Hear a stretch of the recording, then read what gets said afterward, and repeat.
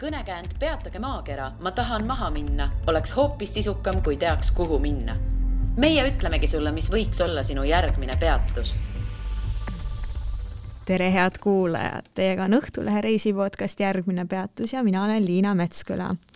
Tänase saate külaline Ene Lepp on elanud Tansaanias peaaegu 9 aastat. Tere, Ene!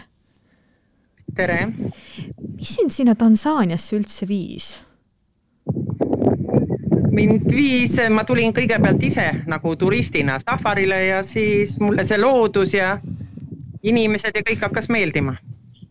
Nii lihtsalt oligi, et hakkas meeldima ja kohe hakkasid kolima? Jah, eks see oli ka paar aastat kaalumist ja vaagimist. Aga kuidas see otsus ikkagi tuli, et olgu, nüüd on niimoodi, Tansaanias saab minu uus kodumaa? Et tuligi niimoodi võib-olla sellepärast, et elu läks liiga üksluiseks ühes töökohas, töökodu ja kuna lapsed said täiskasvanuks ja siis ma mõtlesin, on võimalus teha elumuutus. No, sa oled ju nüüdseks peaaegu 9 aastat Tansaanias elanud. Kas seal pole elu üksluiseks muutunud? Ei ole, siin on see elu rohkem vaheldusrikkam. Ja töö on huvitavam.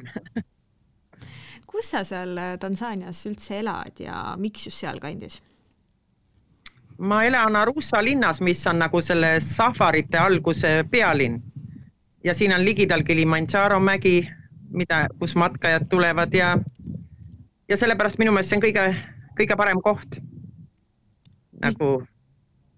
Nagu jah, elamiseks, et kui tegeleda turismiga ja safareid ja mäematku korraldada. Kas esimese asjana kohe sai kolitud Arushasse või enne elasid kuskil mujal, uurisid maad, mõtlesid? Kõigepealt tulin ikkagi Arushasse ja siin hakkasin maad uurima. Ja siis jäingi siia Arushasse. No, see on minu kodu üldiselt. No Tansaania on viimastel aastatel eestlaste hulgas üsna populaarseks muutunud. Miks see niimoodi juhtunud on? Kuidas sa seda kommenteerid? Ma arvan, et Zanzibar on vist kõige rohkem. No sellepärast, et enamus inimesed on ikkagi rannahuvilised. Aga nüüd on rohkem ja rohkem tekkinud ka, kellel on huvi safarite ja loomade vastu ja looduse vastu ja päris palju on mäematkajaid.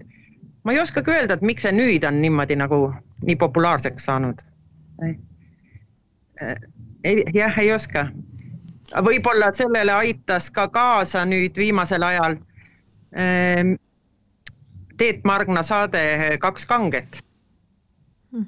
Sa vist ise ka figureerisid seal, on ju? Ja mina korraldasin ja ma sõitsin nendega 21 päeva ringi. No ma ise mõtlesin, et võib-olla mängis rolli ka see, et Tansaanias olid üsna sellised väikesed koroonapiirangud, et hea oli reisida sinna. Kuidas sellega oli? Ja, aga ikka 1 aasta või täiesti Tansaania oli kinni, ei võtnud turiste vastu. Aga Zanzibaril oli võimalus minna. Aga siis oli... Jah, ta tegi ennem lahti, läks Tansaania kui teised maad ja siis nagu sai sellega vist hea hoo sisse. Et mujal ei olnud võimalus reisida. No Zanzibarist, sellest kaunist Tansaania saarest me nüüd mitu korda siin põgusalt oleme rääkinud. Ma tahaks küsida, mida sa arvad sellest, kui inimene tuleb Tansaaniasse ja külastab ainult Zanzibari? Et kas see on õige, kas see on õiglane Tansaania suhtes, et kas Zanzibar on ainus, mis Tansaanias vaadata? Ei, kaugeltki mitte. Minu meelest kõik muu ikka õige Aafrika on ikka mandri peal. Ja kes juba nii kaugele lendab, minu meelest tingimata peaks käima safaril ära. Aga kui sage see sinu hinnangul on üldse turistide seas, et nad tulevadki ainult Zanzibarile? On see muutumas ka kuidagi ajas? On küll. Nüüd ikka, kes Zanzibarile tulevad, siis nad vähemalt võtavad 1 või 2 päevase safari tripi ka küsivad. Et inimesed on hakanud aru saama, et Zanzibar pole ikka see ainus õige. No sul on seal Tansaanias reisikorraldusfirma. Kui lihtne või raske on Tansaanias oma äri püsti panna? On natuke keeruline, sest peab olema tingimata kohalik partner. Ja üksinda, kui eurooplane ei saa avada nagu firmat, aga see on keeruline, et leida usaldusväärset partnerit. Ja mul on üldiselt vedanud, et partner on, keda saab usaldada nii 100%. Kuidas sina sellise partneri leidsid? See oli ikka ka läbi paljudega rääkimise ja tegelikult algul ma valisin esimese partneri, kellega ma ikka petta sain ja siis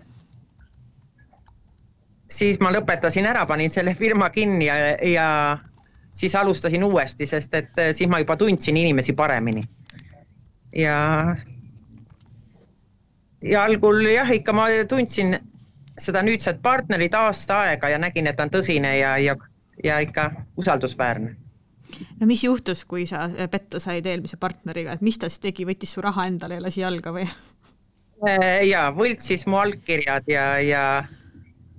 ja müüs safari autod ja niisugused asjad ja ma andsin ta kohtusse, aga siin läheb kõik aeglaselt, 2 aastat läks aega, kui kohus tuli ja siis ta kandis karistust 3 aastat. Kas Tansaanias äri tehes peab olema selline raudne närv, et saada hakkama sealsete inimestega või tegelikult võib ka päris lihtsalt minna? Peab kannatust olemas, sest siin kõik on niimoodi, läheb aeglaselt ja mitu korda peab üle rääkima. Et siin on kõik nagu, natukene aegluubis käib. No too näiteid, mis selle aeglaselt kulub, et kas mingite paberite korda saamine või mingite ekskursioonide või kuidas? Ei, paberite korda saamine, see on nagu, läheb hästi aeglaselt ja siin on nagu, kui safarit korraldada, siis maksmine ja kõik käib läbi pangas, internetipanka ei ole, siis peab kõik pangas järjekordades seisma, aga töötajad kas või pangatöötajad nagu aegluubis. Järjekorrad on pikad, kuna ei ole internetipanka, inimesed on kõik ju oma toimingud teevad pangas. Ja siis see järjekordades seismine. Ja nii peab igas pangas omale nii-öelda sõbra leidma, kes vahest järjekorra vahele võtab. Kas sinul on pankades sõbrad olemas? Mul on sõbrad olemas. Okei. Mida seal Tansaanias selleks siis ikkagi vaja on veel, et äri oleks edukas? Et sa ütlesid hea partner, sa ütlesid tutvused, mida veel? Ja muidugi on ka nagu meil on vaja, meie firmal on vaja palju töötajaid, et leida head näiteks giidid ja kes, seda on ka olnud niimoodi, et on vajadus olnud mõni välja vahetada, et kes ei ole olnud väga täpne aga praeguseks on meil väga head giidid ja kellega on väga rahul oldud. Nagu me siin mainisime juba, siis Tansaania üks olulisemaid tegevusi on safaril käimine ja täna me paljuski sellest räägime. Kus on Tansaania parimad kohad safaril käimiseks? Kuhu sa soovitaksid minna? Kindlasti number 1 koht on Serengeti. Serengeti, siis on minu lemmik rahvuspark on Tarangire rahvuspark ja siis on Ngorongoro kraater. See on ka üks, nagu öelda, maailma imedest. Ainukene kraater maailmas, kus loomad elavad vulkaani augu põhjas. Miks on Serengeti number 1? Mis teeb sellest nii erilise koha? sellepärast see on ainukene, kus on suur kruude ja sebrade ränne. Ja seal on need nii palju, kui silmapiirile ulatub, võib nii palju neid paksult loomi täis võib näha, kui olenevalt sellest, kus nad rändavad ju ringi. Ja siis, kus nad just parajasti on, see on nagu suurepärane ja see on ka väga suures hulgal kiskjaid, no kassilisi on näha. Ja see, mis... Jah, minu meelest on üks number 1 kõige huvitava. Aga see number 2, mida sa ise tõid välja, mis sulle väga meeldib, mis selle juures on oluline või hea? See on nihukene, seal on ka kõik võimalikud loomad leidub seal, aga ainuke, et seal ei ole seda rännet ei ole. Aga ta on ju ka armas park ja nagu kompaktne Serengeti nii-öelda. Ja mis seal on hästi palju kaelkirjakuid, kes on minu lemmikloomad. Võibolla sellepärast on ka minu lemmikkoht. Kas igas rahvuspargis, kuhu Tansaanias minna, on seal võimalik näha kõiki neid põhilisi loomi, ma ei tea, neid kaelkirjakuid ja ninasarvikuid, lõvisid, et on see niimoodi, et see on garanteeritud? Või ma pean ikkagi ka seda jälgima, kuhu ma lähen ja mida ma näen seal? Igas pargis ei ole garanteeritud. Sellepärast ongi Serengeti ja Tarangere kus on garanteeritud. Ja ainukene, mida Tarangeres muidugi ei näe, on ninasarvikud, seda jälle siis selle eest jääb Ngorongoro kraatris. Sellepärast ongi, ma püüan panna inimestele safari paketi kokku niimoodi, et nad näevad kõik põhilised loomad ära, sellepärast on hea, et Ngorongoro on sees, kus ninasarvikud näeb ja siis näiteks Tarangere, kus on muud loomad, et niimoodi, et kõik inimesed või ära näeks ikka kõik loomad. Kas, kui tihti juhtub sellist asja, et inimesed tulevad mingite ootustega sinna safarile ja siis avastavad, ups, no ei näinudki seda looma, et mis siis saab? No väga vähe on olnud, et kõige on pettunud tagasi läinud. Ma ei olegi kohanud, kes ei ole rahule jäänud. Safaris ei ole võimalik pettuda? Ja minu meelest küll ei ole võimalik pettuda ja ei ole kuulnud, keegi oleks pettunud. Ma lugesin natukene nende Tansaania safarite kohta ja jäi silma selline lause, et Tansaania on ehk parim koht ehk siis Tansaania on ehk parim riik Aafrikas looduse nautimiseks ja loodusesse reisimiseks. Miks? Tansaania on ikkagi säilitanud oma eheduse ja võrreldes näiteks Lõuna-Aafrikaga. Lõuna-Aafrikas on ikkagi, kuigi ei näe neid, aga aiad on ümber. Aga Tansaanias on kõik on vabalt, nii nagu on. Ja paljud kohad ja on ikka ehedad ei ole, kes inimkäsi ei ole ära rikkunud. Et võrreldes paljude kohtadega, Lõuna-Aafrika, Nairobi või Keenia, nad on juba nagu liiga palju inimesed on sekkunud loodusesse. Mis sa pead sellega silmas, et inimene on sekkunud loodusesse? Kas sa pead silmas turistide külastamist või mingisuguseid muid nüansse? Jah, võib-olla sellega, et nad on püüdnud teha nagu turistidele selle liiga nagu heaks või kuidas nüüd öelda, sellega nagu seda loodust nii palju ära rikkunud. Tansaania võrreldes paljude teiste maadega, ta on hiljem hakanud nagu turiste tulema. Ja et ma sellega võib-olla veel ei ole jõudnud, aga ma loodan, et nad nii palju ikka seda ei tee nagu teistes kohtades. Kui palju üldse Tansaanias on neid erinevaid kohti, kuhu safarile minna? Umbkaudu? Need on 30 rahvusparki on tegelikult. Aga paljud on niimoodi, kus eriti ei külastata. Ma olen mõnes käinud, kus nädalas on võib-olla paar turisti käinud. üks rahvuspark, Maasi rahvuspark, kus on hästi ilus, aga see on, turistid lihtsalt ei lähe, on turistidele teadmata. Kas see tähendab, et puhtalt teadmatuse pärast ei külastata või on seal mingid muud probleemid ka? Muid probleeme ei ole, aga see on teadmatuse pärast. Kust on parim koht minna siis safarile? Kas alustada sealt Arusha linnast või on ka mingisugused muud variandid?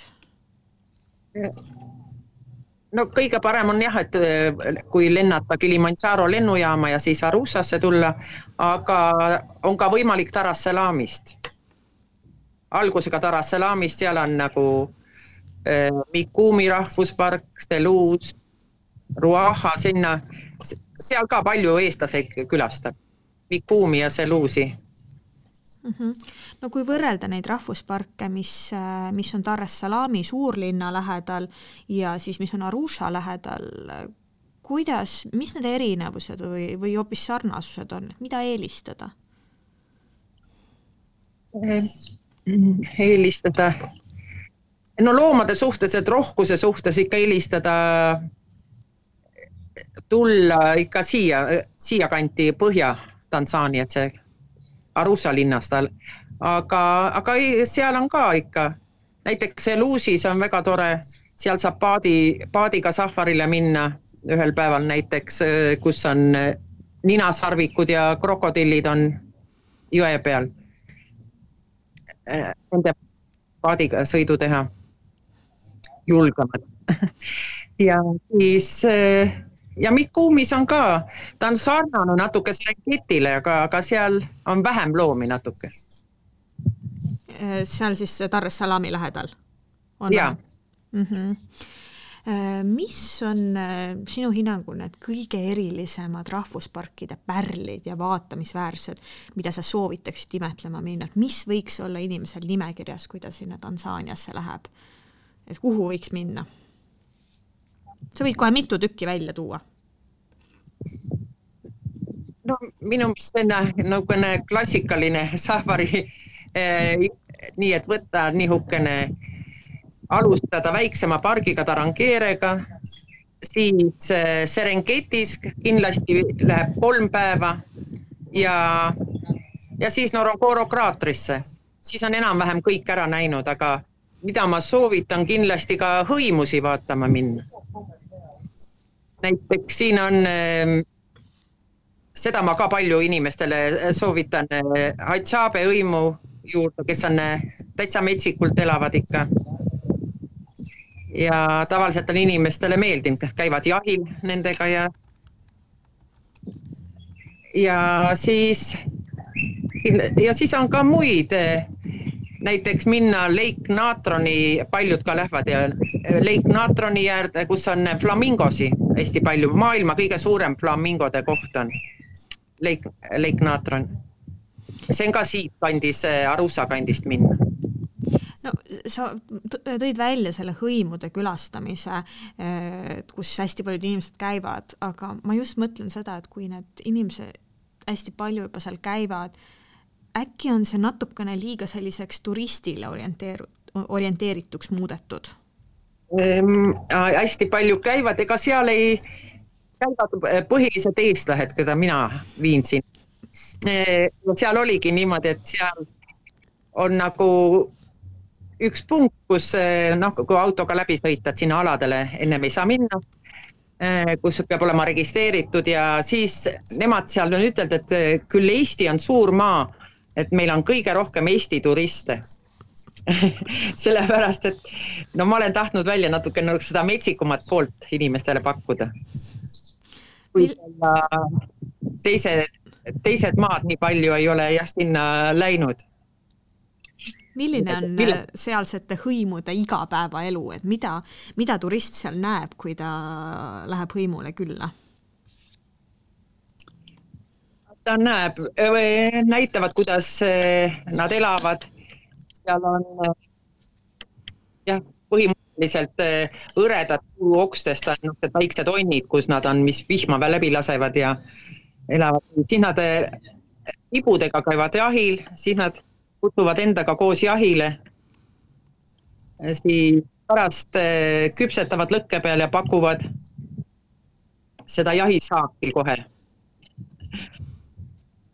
Ja kuna nendel erilisi tööriist ei ole, siis noa eest on hambad ja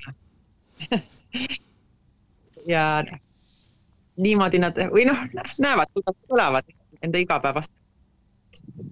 Nemad siis elavad nüüd rahvuspargis või rahvuspargi territooriumil või kuskil eemal? Ei, nad elavad eemal, väljaspool rahvusparki. Nad elavad Jaasi järve ääres on niisugune koht. No, ma vaatasin neid erinevaid safari variante enne saadet ja tegelikult on ju see valik üsna lai alates 2 päevast kuni siis ma ei tea mitmeni välja. Kui pikale safarile sa soovitaksid üldse minna? Et ikka näha kõik ära ja siis lisada veel õimude külastuse ja siis 5 päeva. 5 päeva läheks ära. Aga kes on ikka niimoodi looduse ja loomade huvilised, nemad tavaliselt võtavadki 5 päevase. Aga kes on rohkem rannahuvilised, aga siis mõtlevad, käin, vaatan safari ka ära, siis nemad võtavad 1 või 2 päevase. Tahtsingi küsida, mis on absoluutne miinimum? Et 1 päev siis ongi absoluutne miinimum või? Miinimum, jah. Võimalik on, kes on Sansipaalil rannapuhkusega mõtleb, et ma ikka lähen, käin ära. Sealt on võimalus lennukiga, hommikul lennuk läheb rahvusparki, siis on autoga rahvuspargist sõitmine ja õhtul lennukiga tagasi Sansipaalile. Niisugune võimalus on 1 päevasel. See on siis selline ekskursioon või on liinilend, mis viib sinna Arushasse? See on spetsiaalselt ongi safarite jaoks lend, ta ei ole liini. Safari korralduseks on see. No need safarid on tegelikult ju üsna kallid. Et kuidas, mis summadega arvestada ja mille pealt oleks võimalik natuke niimoodi kokku hoida, kui ei taha väga palju raha kulutada? Ööbimiskoht on üks, kui safari ajal, kus ööbida, on võimalik kokku hoida, sest et ööbimiskohad on väga erinevad, on luksus kuni siis kämpingus ööbimisega.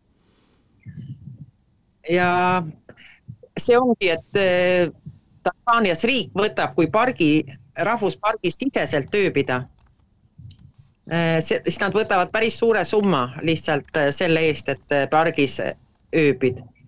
Aga kui on võimalik väljaspool parki ööbida, selle nagu ka väljaspool parki on odavamad ööbimiskohad. On niimoodi tagasi sõitmine parki sisse ja parki välja. Mille pealt jällegi ei tasu sinu hinnangul kokku hoida, kui sa lähed safarile? Ma siiski jah, nagu see pargi sisene või väljaspool ööbimine, ma siiski soovitan, et pargi sees ööbida, see on oma, et üleelamine seal loodusel ja öösel kodus hääled ja pimedas silmad õhtul vaatavad vastu kaugusest. See on nagu omaette üleelamine.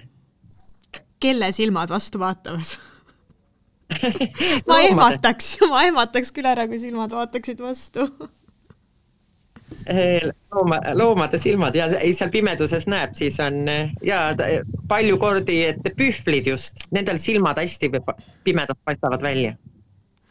Kuidas kommenteerid, kui näiteks jälgida, et missugune see transport, see auto on, millega sõita, millised giidid? On see teema, millest võib-olla saaks kokku hoida või sa pigem soovitaksid, et ikkagi kulutada parimale? No autodega ei ole võimalik, sest et need safari autod on jah kõik ühesugust hinnaga. Aga ja väikse autoga sinna sõita ei saa rahvusparkidest ega bussiga näiteks. Siis ja selle pealt ei anna eriti kokku hoida ja ikka ja hea giid on hea giid, kui saab ka hea palga. Ehk siis ikkagi peab... Ma giidide palga pealt kokku ei hoia, et parem nad saavad korraliku palga ja siis tean, et nad teevad hästi oma tööd. No neid pakkumisi on ju hästi palju, kui veebis ringi vaadata, et kuidas valida enda jaoks sobiv pakkumine?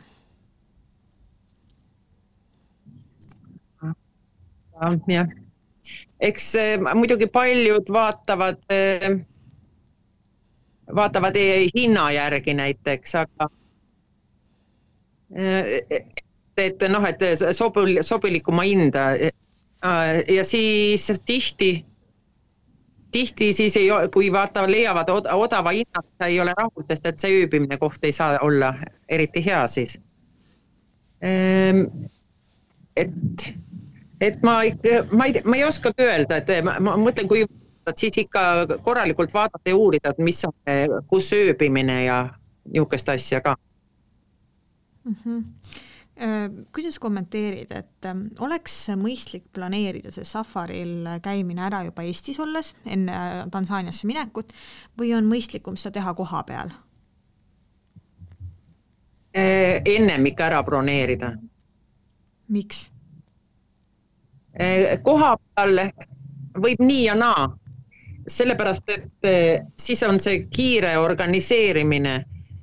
Siin tuleb ennem kõik maksud maksta ära, sest need saab ainult linnas pangas maksta, väravamaksud ja midagi ei saa koha peal maksta.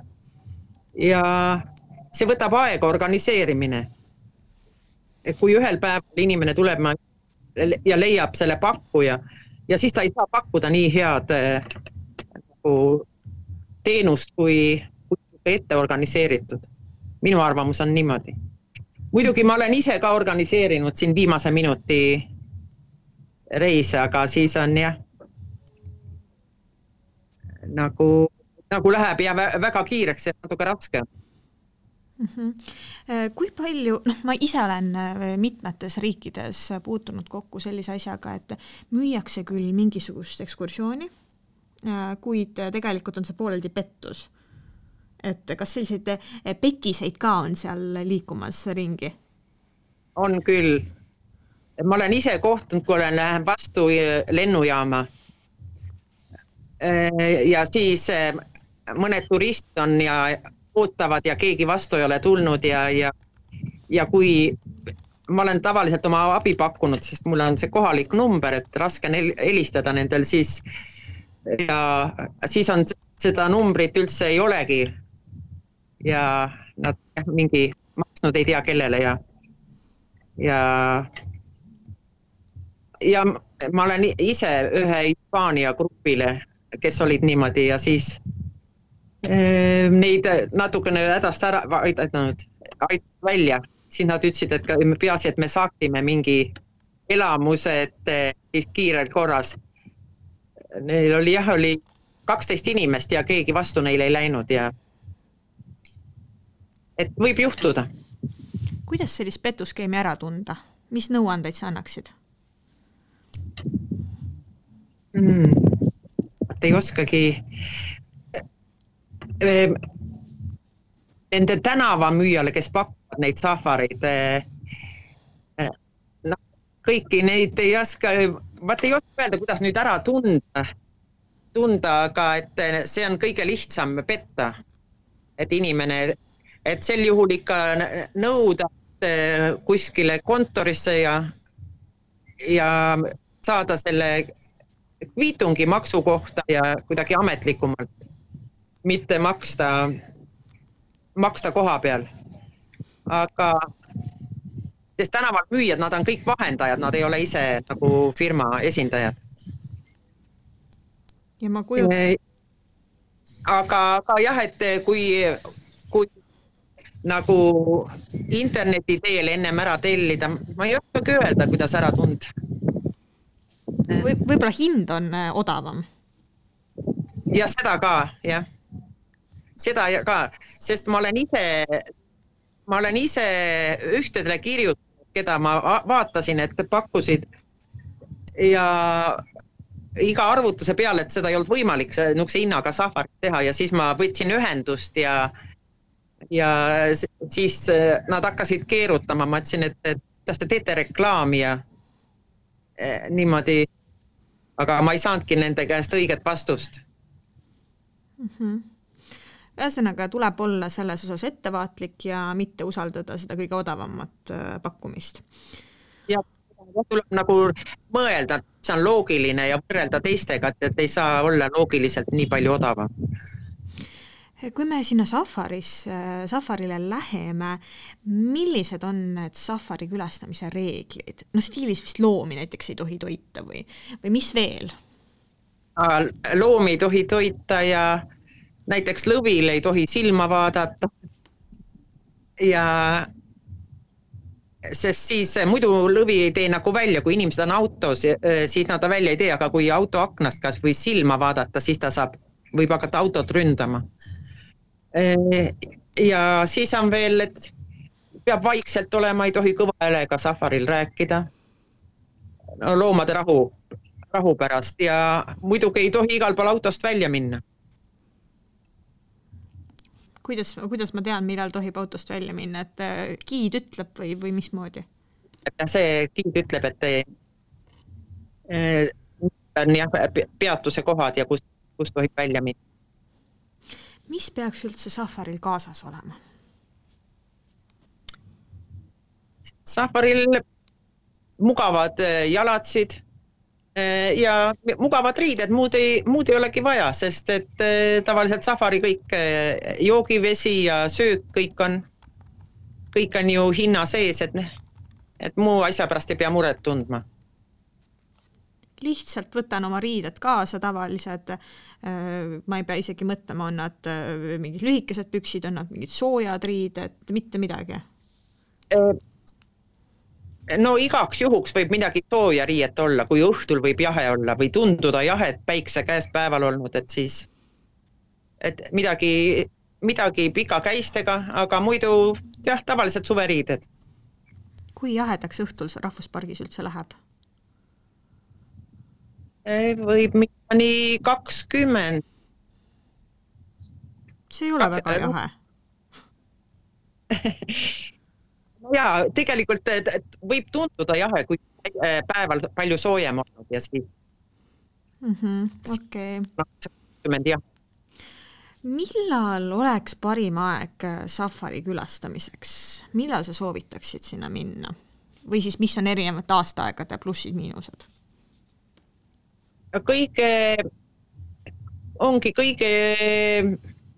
Kõige parem aeg on niimoodi septembrist kuni märtsini. Ja siis aprill-mai on suur vihmaperiood, siis ei soovita. Ja siis jälle juunist ja augustini.